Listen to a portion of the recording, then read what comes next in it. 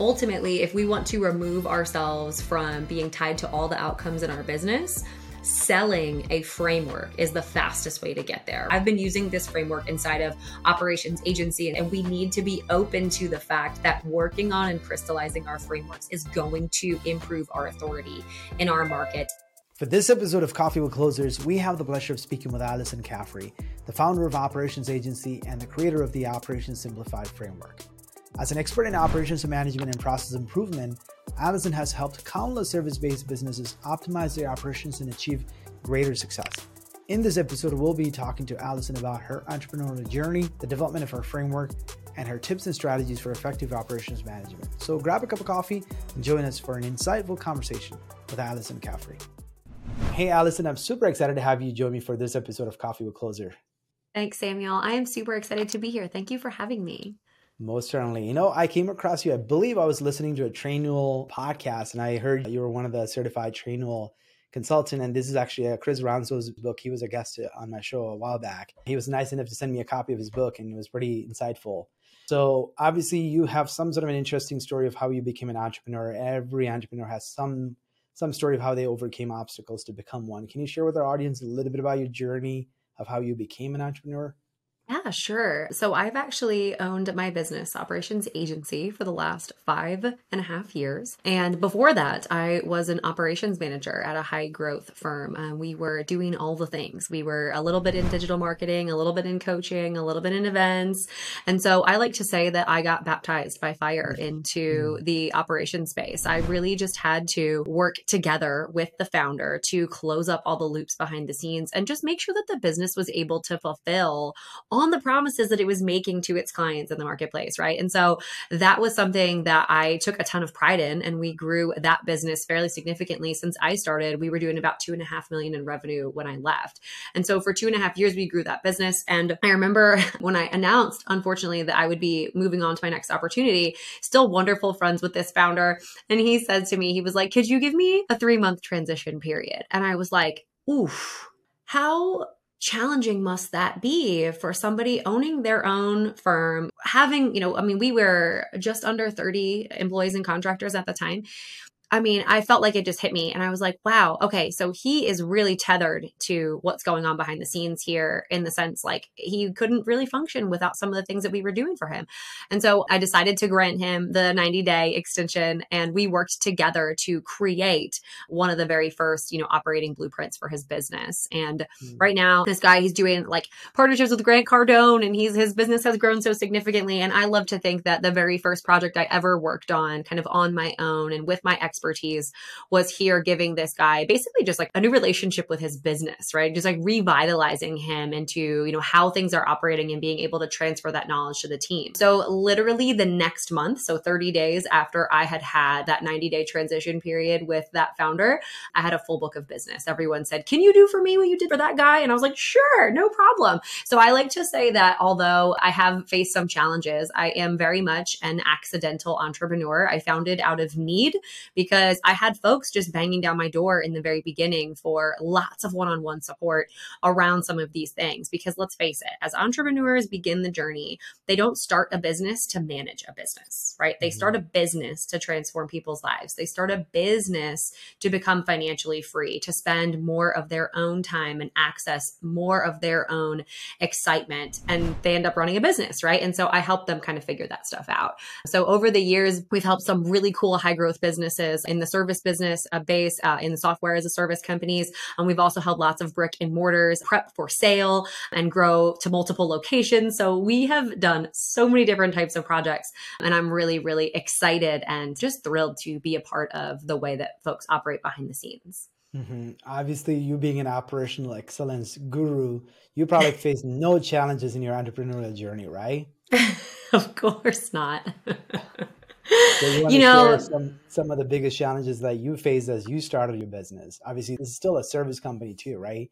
Oh, absolutely. Knowledge and information products, and plus some service component as well.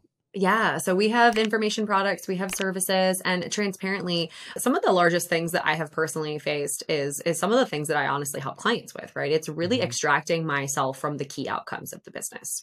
And I think that ultimately we can always be better at doing these things at scale. But really the question becomes, because the lines get blurred, right? It's when should I remove myself from this thing? When does it become financially viable for me to hire a replacement for myself? And what is the process there?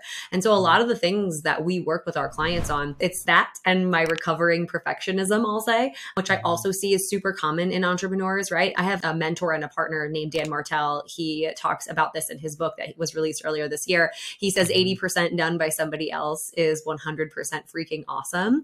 And I think like letting that saying sink in wholeheartedly for some of the folks listening, like I struggled with this forever. And really, we need to be okay with the fact that we're not going to clone ourselves. And we really need to be okay with the fact that if we get something off of our plate, it's going to be like building a muscle. At first, it might be 10% off of our plate. It might be 20% off of our plate, but it's momentum in the right direction.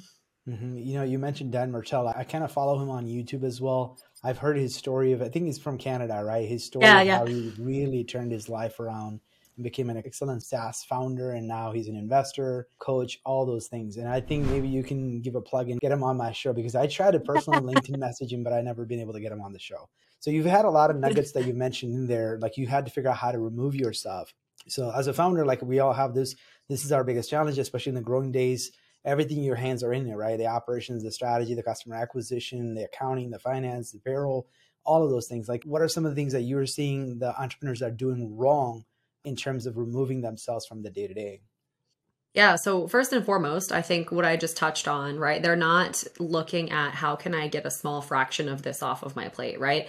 They are in a position where they think it's a 100% delegation or none at all. I'd like to encourage folks to try to dip their toe in the water when it relates to delegation and building a team, so that not only does the person have a little bit more runway for success, but you as a leader, you now become something different to your business, right? If it's just you or just you and a handful of contractors, and you're taking on your first handful of employees over a year or two period, you now need to become a leader, right? You become something different inside of your business. And it's just like when you have your first child, right? You need to kind of shed that previous skin and show up a little bit differently for the responsibilities that you have. And the same is true with a team. And you don't become a parent overnight. It's a spectrum. You grow as a parent and as a leader over time.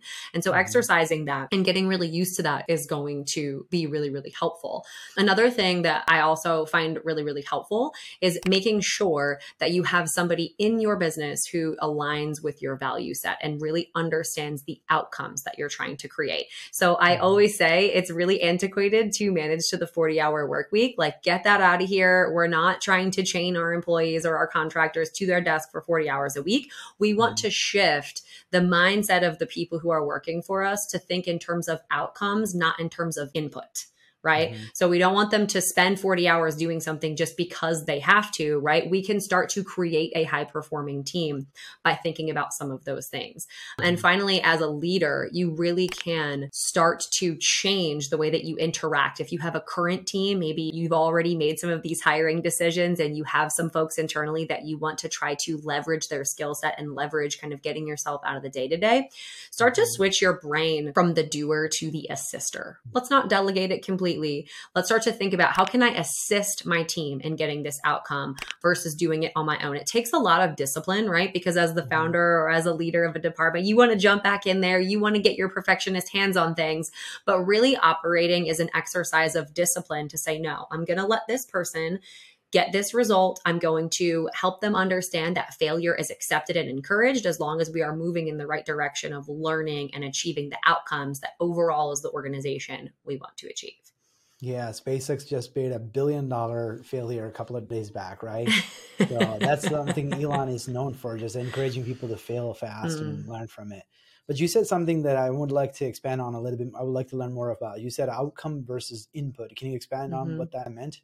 Yeah, totally. So if you're in a position, right, where you've got projects and things happening and they're supposed to take this amount of time, like that's one of the reasons why I don't love minute deadlines. I'm sure a lot of folks would think this, but they're probably like, oh, she's got everything organized, and you look behind me and you see like all my labeled bins. Yes, I am a very organized person, but I believe in access so that folks can be creative with outcomes, right? So what that means is I don't tell my team every single thing that they need to do. And I don't have this like beautiful Gantt chart of all of our projects that happen. I say, hey, listen, this is the key outcome. I'd like it done by the end of the quarter. And what I need you to do is come to me with a plan and help me understand how you plan to generate momentum in the right direction. And so first we start with the plan, right? And to be totally honest, if we start speaking in outcomes versus time bound, I have noticed in my team, the teams I've managed, the teams I've advised, always we achieve outcomes so much faster because the clarity is there and folks feel like they can run in a direction that feels aligned with them and that they understand completely versus saying, hey, listen, this thing's due at X date or within X hours.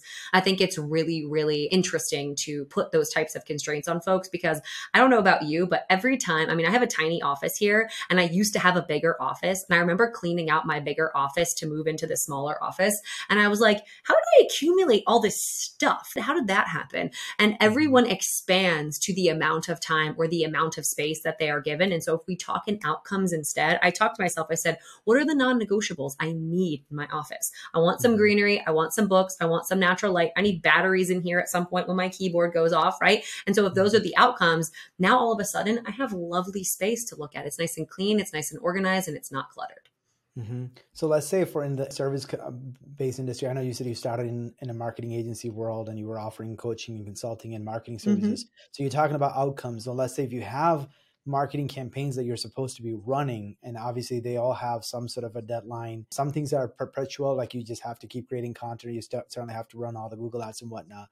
So how are you balancing the deadlines with just the focus on the outcome? And then in terms of like the input combination that you mentioned as well. Yeah, great question. So if you're managing like a content team, right? If we're producing blogs, we're producing videos, we're producing content, right? That we're posting on social media, ad copy, all the things, right? Instead of being in a position to say, well, like every single Friday, we need to have X, Y, or Z thing. We need to say a little bit broader, okay, we need to build the skill of having enough content planned out 3 weeks in advance, let's just say, and have a well of information that we can dig from and not be so tied to the repetition, but be a little bit more tied to the outcome and then their creativity. Because I know a lot of folks, especially in creative content teams, who would rather batch do their blogs all in one day and then have all the content for the month, or they would rather batch record all of their videos and work together with folks. So let your team create the outcomes in the way that feel aligned with them. You will get so much more buy-in from your team on your processes, on the outcomes that you're generating for clients. If you tell them, hey, listen, these are the non-negotiables or the standards we talk quite a bit about with our clients, right? What are the standards in terms of how you're going to operate, what you're going to deliver, and then let them come in and provide some of their expertise. This is actually so true as well for work-life balance with the founder, work-life balance with the team, right? If folks feel like they can access different ways to get things done in shorter periods of time and then return back to their family, back to the things they love, back to their partners, then you really do have a team of people who are showing up as their best selves inside of their business and probably going to generate outcomes that are more efficient and more impactful. So obviously, when you started this operations agency, you decided to create a framework called Operations Simplified Framework. So can you tell our audience a little bit more about what that Operations Simplified Framework is? Oh, totally. I love this framework because it happened just like probably all frameworks do. I know we were talking, Samuel, before we hit record here, right? You know, you run through something so many times and then you kind of step back and you think, wow, I go through the same thing every single time. The Operation Simplified was born out of many projects that we had done with our clients in the early years. And honestly, if I reflect back, probably the very first project that I worked on with my 9-to-5 with my boss. And really what it is it's an operations framework rooted in Maslow's hierarchy of needs, right? So if we talk about a healthy, fulfilled person, what does that look like? And when we're talking about a healthy, fulfilling business, what does that look like? And really what we want to do is we want to achieve self-actualization, which looks different for every single owner, right? Maybe they're prepping to exit. Maybe they want multiple locations. Maybe they want to leave a legacy for their family. Maybe they want to be able to work half the year and then take the other half of the year summering somewhere in Europe. That's up to them. And so what we need to do is we need to understand what are the basic functions of our operations at each level to really be able to achieve those things. So at the very bottom level, we usually have kind of the baseline of operating, which I believe to be a 2-factor auth here, right? Is standard operating procedures and how we plan to grow. So quarterly planning and tracking quarterly initiatives. Those are the fundamentals, because you need to be able to fulfill promises that your business is making. But if you're not growing, you're dying. So all small businesses should be breaking stuff. If we're growing, if we're following trends, if we're really dialed into what's going on in our market, we should be adapting. And we need to make that a standard way of how we operate, because I know so many businesses who spend so much time developing a knowledge base and developing standard operating procedures and policies and all those things. And it just feels like antiquated red tape because they look back and it's different than it was 2 days ago because everything has changed. So having a process for both growing and standardizing is huge. Second is project management and how we train incoming team members on those projects. So it's just standardizing the way that we handle things. This is especially true in service-based businesses, but it's also very much true inside of product businesses, because we need to help our team understand how to get results really, really quickly. And that is probably one of the most expensive things that we spend money on, right? As a business, is training our team, right? Making sure that they understand what they're doing. So that's kind of level number 2. Level number 3 is making sure that quality and cost stay consistent, which I love this because this is probably where our folks get stuck probably the most. They start to get some really cool results. They start to standardize some things. Their team understands what they're doing. And then they experience an influx, which is the next phase of the operations framework, is really, can we grow, right? Get more eyeballs, get more clients, and can we also scale? Because those are 2 very different things. So I usually see folks vacillating between like the growth and scale period and the quality and cost. They'll grow a little bit too quickly, then they'll come back down and be like, how do we keep costs the same? And so a lot of that stuff is where the pain starts to get inside of the scaling period. And then obviously self-actualization, right? That's the pinnacle. That is the owner, founder, the team, the clients, everybody being able to achieve what exactly it is that we need to achieve inside of our life and our business. It's really like what we like to say at Operations Agency. It's returning fulfilled founders back to their families. Ultimately, at the end of the day, what are we all doing this for? It's to be a more impactful legacy leaver with our family, to impart our knowledge onto our family. And I firmly believe that a clear operating structure inside of your business opens up so many doors to be able to invest in that area of your life. Yeah, I think if you've been in the business field, you know about systems and process and documentation. You kind of know that. You would assume like you know that by now. But I think the question that you brought up in terms of like training and like, I think it was like your second layer where you're talking about like training and building up the team. So that's an area where, a lot of people do struggle, because you oftentimes trying to hire for talent and skill and bring them in hoping that they just fix the process problem or system problems that you have by just by the sheer experience they bring to the table or whatnot. But you know for a fact that doesn't happen, right? You can make the best hire and then, maybe they have the skill, but they don't have the will, or they have the will, but they don't have the skill, all kinds of problems that comes along with. So what are some ways that you've seen to have overcome that challenge of our business, especially in that early scaling stage where you need really critical hires? And if you make a mistake, you lost not just only the money lost in salaries, but the opportunity cost of lost time to make momentum. Yeah, the efficiency cost there is huge for sure. I think something that we must understand when we start to make any hire, and that's even if we're contracting out to a VA, is that there are 2 different types of operations. There's operations creation, and then there's operations management. And I think that too often we combine those 2 things. So we have someone that we hire that we want them to manage our social media, but there's no system for how we manage social media. And so we pipe them into the thing, and then we tell them, hey, listen, create a system, or I want your input on this, or whatever. And I think that that's fine. And for some folks, it works out really well and they get a really solid unicorn hire. And I actually have an episode on my own channel that's talking about like the worst hire that any small business can make is the unicorn hire, because it starts to allow us to fall on bad habits. But usually when I hire anybody into any organization, have ever managed anybody, we usually have the creators and we have the managers, right? And there's nothing to say that one is better than the other. And sometimes folks can wear 2 different hats. But what we need to do is we need to understand that we need a system to manage before we can have anybody manage it.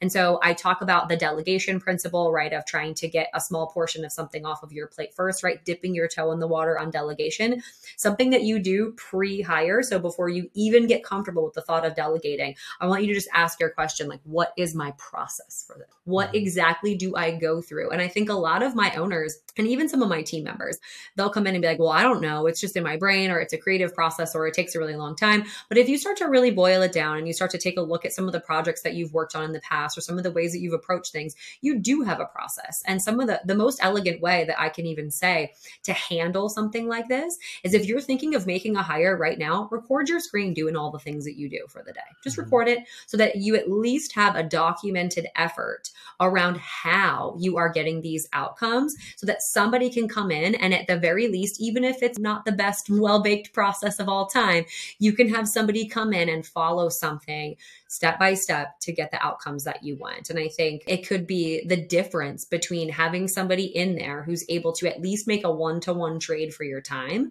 and having somebody come in and just be totally lost and ineffective. And you're basically paying a body to just sit there. Yeah. And then also when, going back on what you were just explaining, so the thinking part of it versus like the systematized or process, right? Like how do you balance that? Because a lot of times in the creative or service industry, you can document some of those things, but there's a lot of nuances of things that comes from experience, having faced that same challenge or having seen so many different problems, similar type, and then being able to come to a solution. How do you fix that problem? Because you can't always find the best talent who had the years of experience to come into your organization and just hit the road running.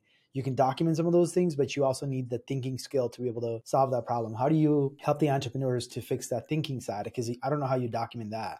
That's an excellent question. I think that is going to be the number one thing that entrepreneurs and owners and even folks in the leadership teams, right, can focus on.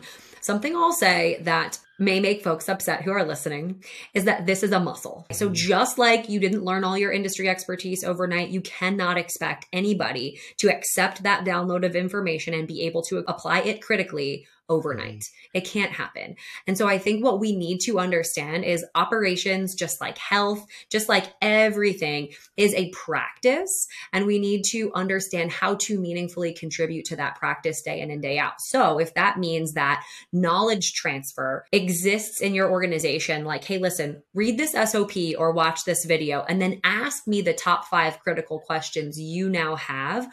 Really what we need to do, I mean, just like the development of AI, right? We need to ask better questions. We need to empower our team to ask us better questions because ultimately we can't expect to be able to give them all of that context, to be able to train them to even think like we can think. But I'll tell you what we can do. We can train them to ask better questions. We can give them resources to be able to achieve specific outcomes and give them the experience to be able to form their own opinions, to think critically about their own steps. And we may even find somebody who can do things better than we can do them, right? I mean, I'm sure you know, after managing a team and working with other owners and things like that, I'm sure you find out that folks have this happen to them all the time, right? They think that something is amazing and lives with them. And then all of a sudden they get a new perspective on something from a team member or a coach or some sort of partner. And all of a sudden the landscape looks completely different and it's better than, when you were managing it. So I think we need to all be accepting of the opportunity that although it's important to impart a lot of our industry expertise onto our team, it's not going to happen overnight. And that they also, with fresh perspective, do actually have some things to offer that could make the process better. So are you suggesting things like maybe like a scenario-based training? So as you have documented process on how you do something, but then you have like scenarios where you ask questions or you set up a scenario and then have the trainee go through and explain how they would solve that problem, having read maybe the documentation or something like that? We have role played actually quite a bit in my business and with some of the companies that we advise on their team training. Usually I like to propose kind of like a 3-level training process, right? So usually what we'll do is we'll hit them with high level strategy. Why do we do this? Why is this important? What's our strategic approach?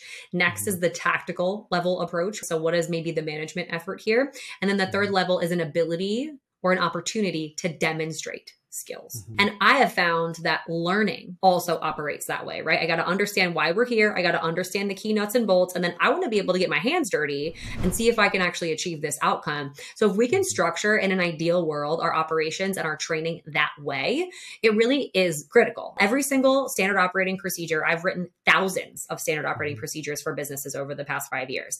Every single one of them has a purpose statement inside of it. Every single one, because they do not exist in a vacuum. And we need to help our team understand not only how to demonstrate those key skills, but also why on earth are we even doing this? And who's in your corner? Who else can you ask for help? Who can you go to when you need some support?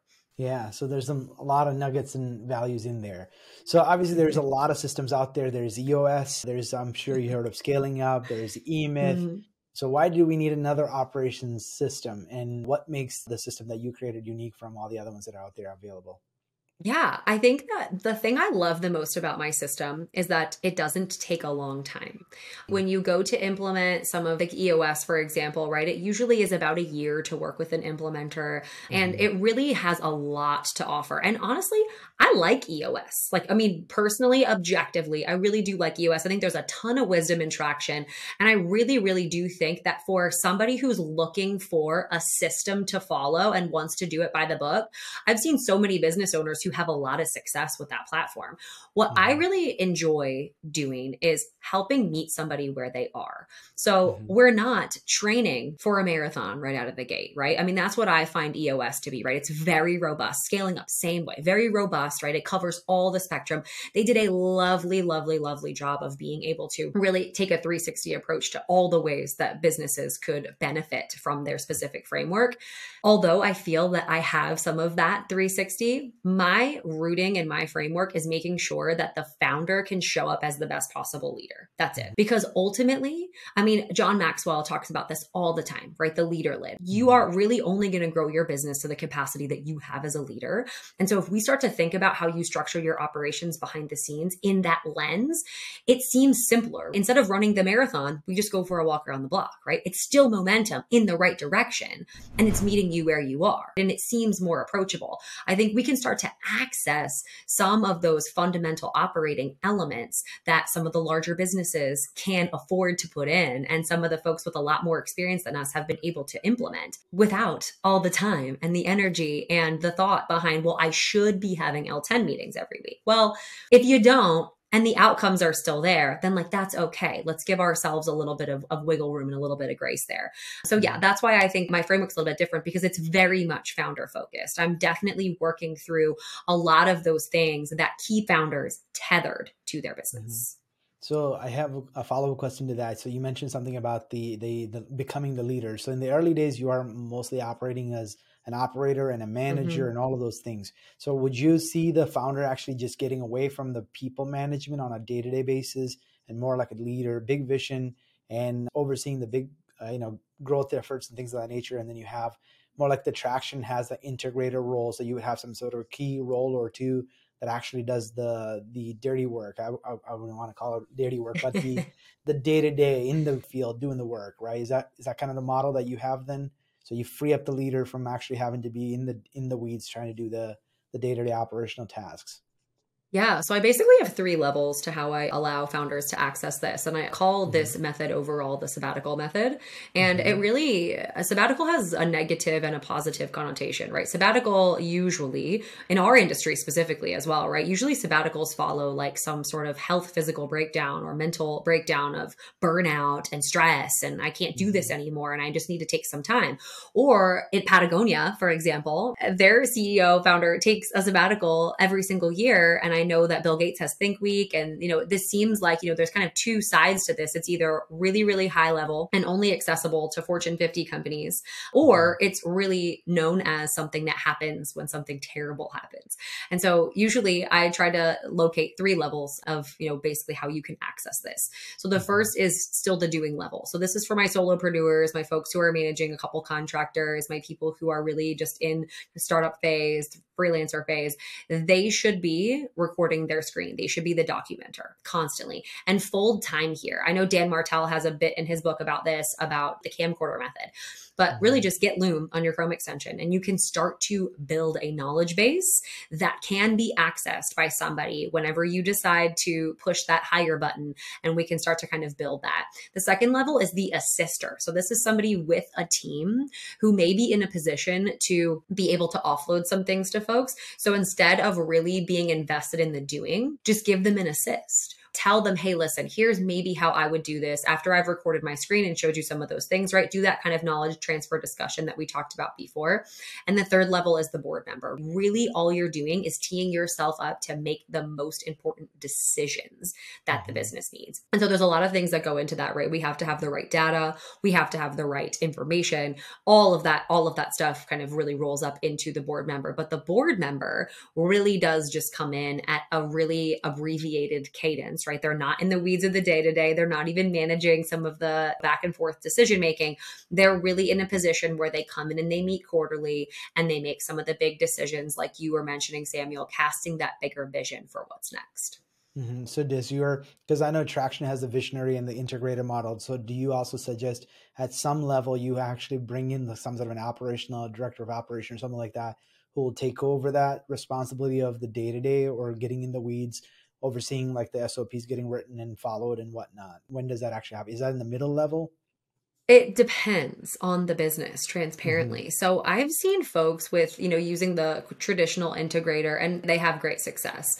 I think that what we want to do, it goes back to what I talked about before about managing outcomes versus input. If we have really solid data to take a look at that show us that our outcomes are amazing, like honestly, Samuel, if you were in a position where you saw all your key performance indicator data about your business, everything was firing on all cylinders, would you care if your team opened up process documents to achieve those outcomes? No. So utilization becomes almost completely irrelevant here, right? We don't want somebody breathing down the neck of the team to say, hey, listen, did you follow the process? We want to go first and look at the outcomes, right? That's like the tip of the iceberg. And then if we need to, we can drill down a layer deeper to find out, is the process flawed? Is the data that we're getting flawed? Is the person not trained well enough to be able to provide this outcome? So I think there's a lot going on back there, but I think if we start with outcomes first, then that'll tell us about the sophistication needed behind the scenes. You mentioned sabbatical method and you have some news around that topic too. You want to share a little bit about what's coming ahead? Yeah, sure do. We have a book coming out, my very first one, a self-published book, which I'm very, very excited about. The process of writing the book has been really exciting for me and for the clients that I've demoed this with, because it's really helped me solidify the frameworks. A lot of the stuff we were talking about kind of in the beginning, really taking a hold of, okay, how do I apply this really logically? I've been teaching it a lot, which feels really, really exciting. And I just love so much the results that have come out, both personally, growing as a leader behind the scenes in my business, but also too, just being able to apply it with some of our clients has been really rewarding. And obviously you've built an operating system for your business and you teach and consult on that. You help a lot of service-based companies. Do you want to talk a little bit about why it's important as a service company, you need to have some sort of framework? Yeah, of course. I think that first and foremost, if I really am staying true to my ultimate mission, and I have 2 little boys under 3, like I need to be home and present with my family. And I know that getting my cup filled in that way will ultimately help me be more present here as a leader, helping folks structure their businesses. I'll be able to really just impact more businesses and more lives. And I think if we can start there and think through, how do we allow the founder to have a better relationship with the things that are important to them in their personal life? That's really kind of the big why behind, honestly, the reason why we all exist, right? We want to be able to leave a greater impact. And I'm actually slightly spacing on the question that you asked me originally and why I went that direction. Yeah, I think I was basically asking about the reason for building an operations system or some sort of a framework as a business, right? Because what actually, especially you were talking earlier in the beginning, you said something about, setting the business up for sale, like why you need a system process and things like that. And also overall, businesses with a framework tend to be able to sell much higher value service offerings. Yes. And then they also have from a positioning standpoint as well, they're usually better positioned because they have something unique to bring to the table. So obviously you built a framework and you're selling that as an offering to your end customers. So I'm curious to learn why other service companies, what advice would you give other service company owners of why they should create a framework? Thank you for reminding me. So the reason I went that direction was because ultimately, if we want to remove ourselves from being tied to all the outcomes in our business, selling a framework is the fastest way to get there, right? So I know a lot of my service providers and even a lot of software as a service companies, they really struggle with founder-led sales, right? Because they have the vision, they understand how it can impact folks' lives. And I really do think that one of the quickest ways to get the founder out of some of those outcomes and driving revenue, which is honestly, I mean, I know this, I still do a lot of my closing and a lot of the things that are coming on behind the scenes with our enrollment process. And transparently, it's one of the scariest things to jump out of because it affects so many different things, right? When you're talking about revenue generation. So selling a framework is actually one of the quickest ways that I've seen my clients and one of the fastest ways that I've even been able to transfer this knowledge in my own business and really just divert the attention from the founder, thought leader person, right? Because what you're doing is you're saying, hey, listen, I'm giving you this framework, not this person, this framework to be able to achieve this outcome. And so I think the mindset shift there is really helpful. I also really, really do firmly believe that, just like I said before, crystallizing my frameworks through the process of writing the book. I mean, Operations Simplified, the framework, has been around for a really long time. I've been using this framework inside of operations agency and serving folks in their business for the last 5 years. And I have a better relationship and understanding about this framework now in year 5 after writing an entire book about the framework than I did when it originally started. And we need to be open to the fact that working on and crystallizing our frameworks is going to improve our authority in our market and while simultaneously removing us from the outcomes that we're achieving for clients. Yeah, I mean, you mentioned even SaaS companies using it. I don't know if you know much about HubSpot. When they came out, they actually had this whole inbound marketing methodology and they sold that concept to marketers. And then people were buying the inbound marketing methodology, but they needed HubSpot to implement it. So it was like a natural sale, right? Because they learned the framework and they're like, oh, this is a great concept of how to go attract customers to come to you. And then, oh, how do I go execute this? Well, I need HubSpot. Well, then there you go. Then you just naturally go and buy the product. So I think there's definitely some value in having a framework, not just only to remove you from the business because you can actually train and build people to follow that framework, but also creating, customers to actually come to you because they'll see some uniqueness about that offering or methodology and that they want to follow. Absolutely. So what's next for Operations Agency? Well, we have the book coming out in just a few weeks. I'm super excited about it. It'll be available on June 4th to purchase on Amazon. My team is doing lots of shifting, which I'm really excited about. We're a team of about 14 right now. And so our leadership development is very much at its high. And so I'm really excited for that new opportunity and new obstacle for me. I've led clients through this kind of growing pain in the past, but I've never personally experienced it behind the scenes. And I'm really excited to see how my team shows up and up levels with some of our quarterly initiatives that we have going on. And yeah, I'm excited to be able to present some of the crystallized frameworks that we have in the sabbatical method and what we've been using with the Operations Simplified framework. I'm excited to reach more communities with this message and, just enjoying the ride, honestly. Awesome. Well, knowing what you know today, what advice would you give your younger self? Let go of the perfectionism a little bit earlier. And this applies to both business ownership and parenting, which probably after listening to this episode, you understand very much. I see how intertwined these two things are, right? Being a leader in your home and being a leader inside of your business. But I would say let go of perfectionism and allow yourself to experience support sooner than maybe you would be ready for, or traditionally, right? So I have a terrible time and had a terrible time delegating. I was very much tied to my outcomes and I'm a perfectionist, probably recovering by nature. And so letting go of some of those things and being okay with offloading 20% or offloading 80%. We talked about this quite a bit, but really just challenge yourself to accept help because really growing a business takes a community and it takes an ecosystem, right? Of partnerships, of clients, of team members, of, folks who are willing to pour into you and personally and professionally. The same is true, right? Of being a parent and being able to just, go drop your kids with mom and pop up for a couple of days and go hang out with your spouse. So just being able to do that and access that a little bit sooner is something that I would have honestly probably loved back when I was hustling it out and growing the business. Alyson, I really enjoyed our conversation. Thank you so much for joining us today. Yeah, thank you, Samuel. I had a great time. Appreciate it. This episode of Coffee with Closers is brought to you by OneIMS, a leading digital marketing agency helping businesses win new customers. To request a free marketing ROI audit, please visit oneims.com. If you enjoyed this video, please share it. To make sure you never miss an episode, please subscribe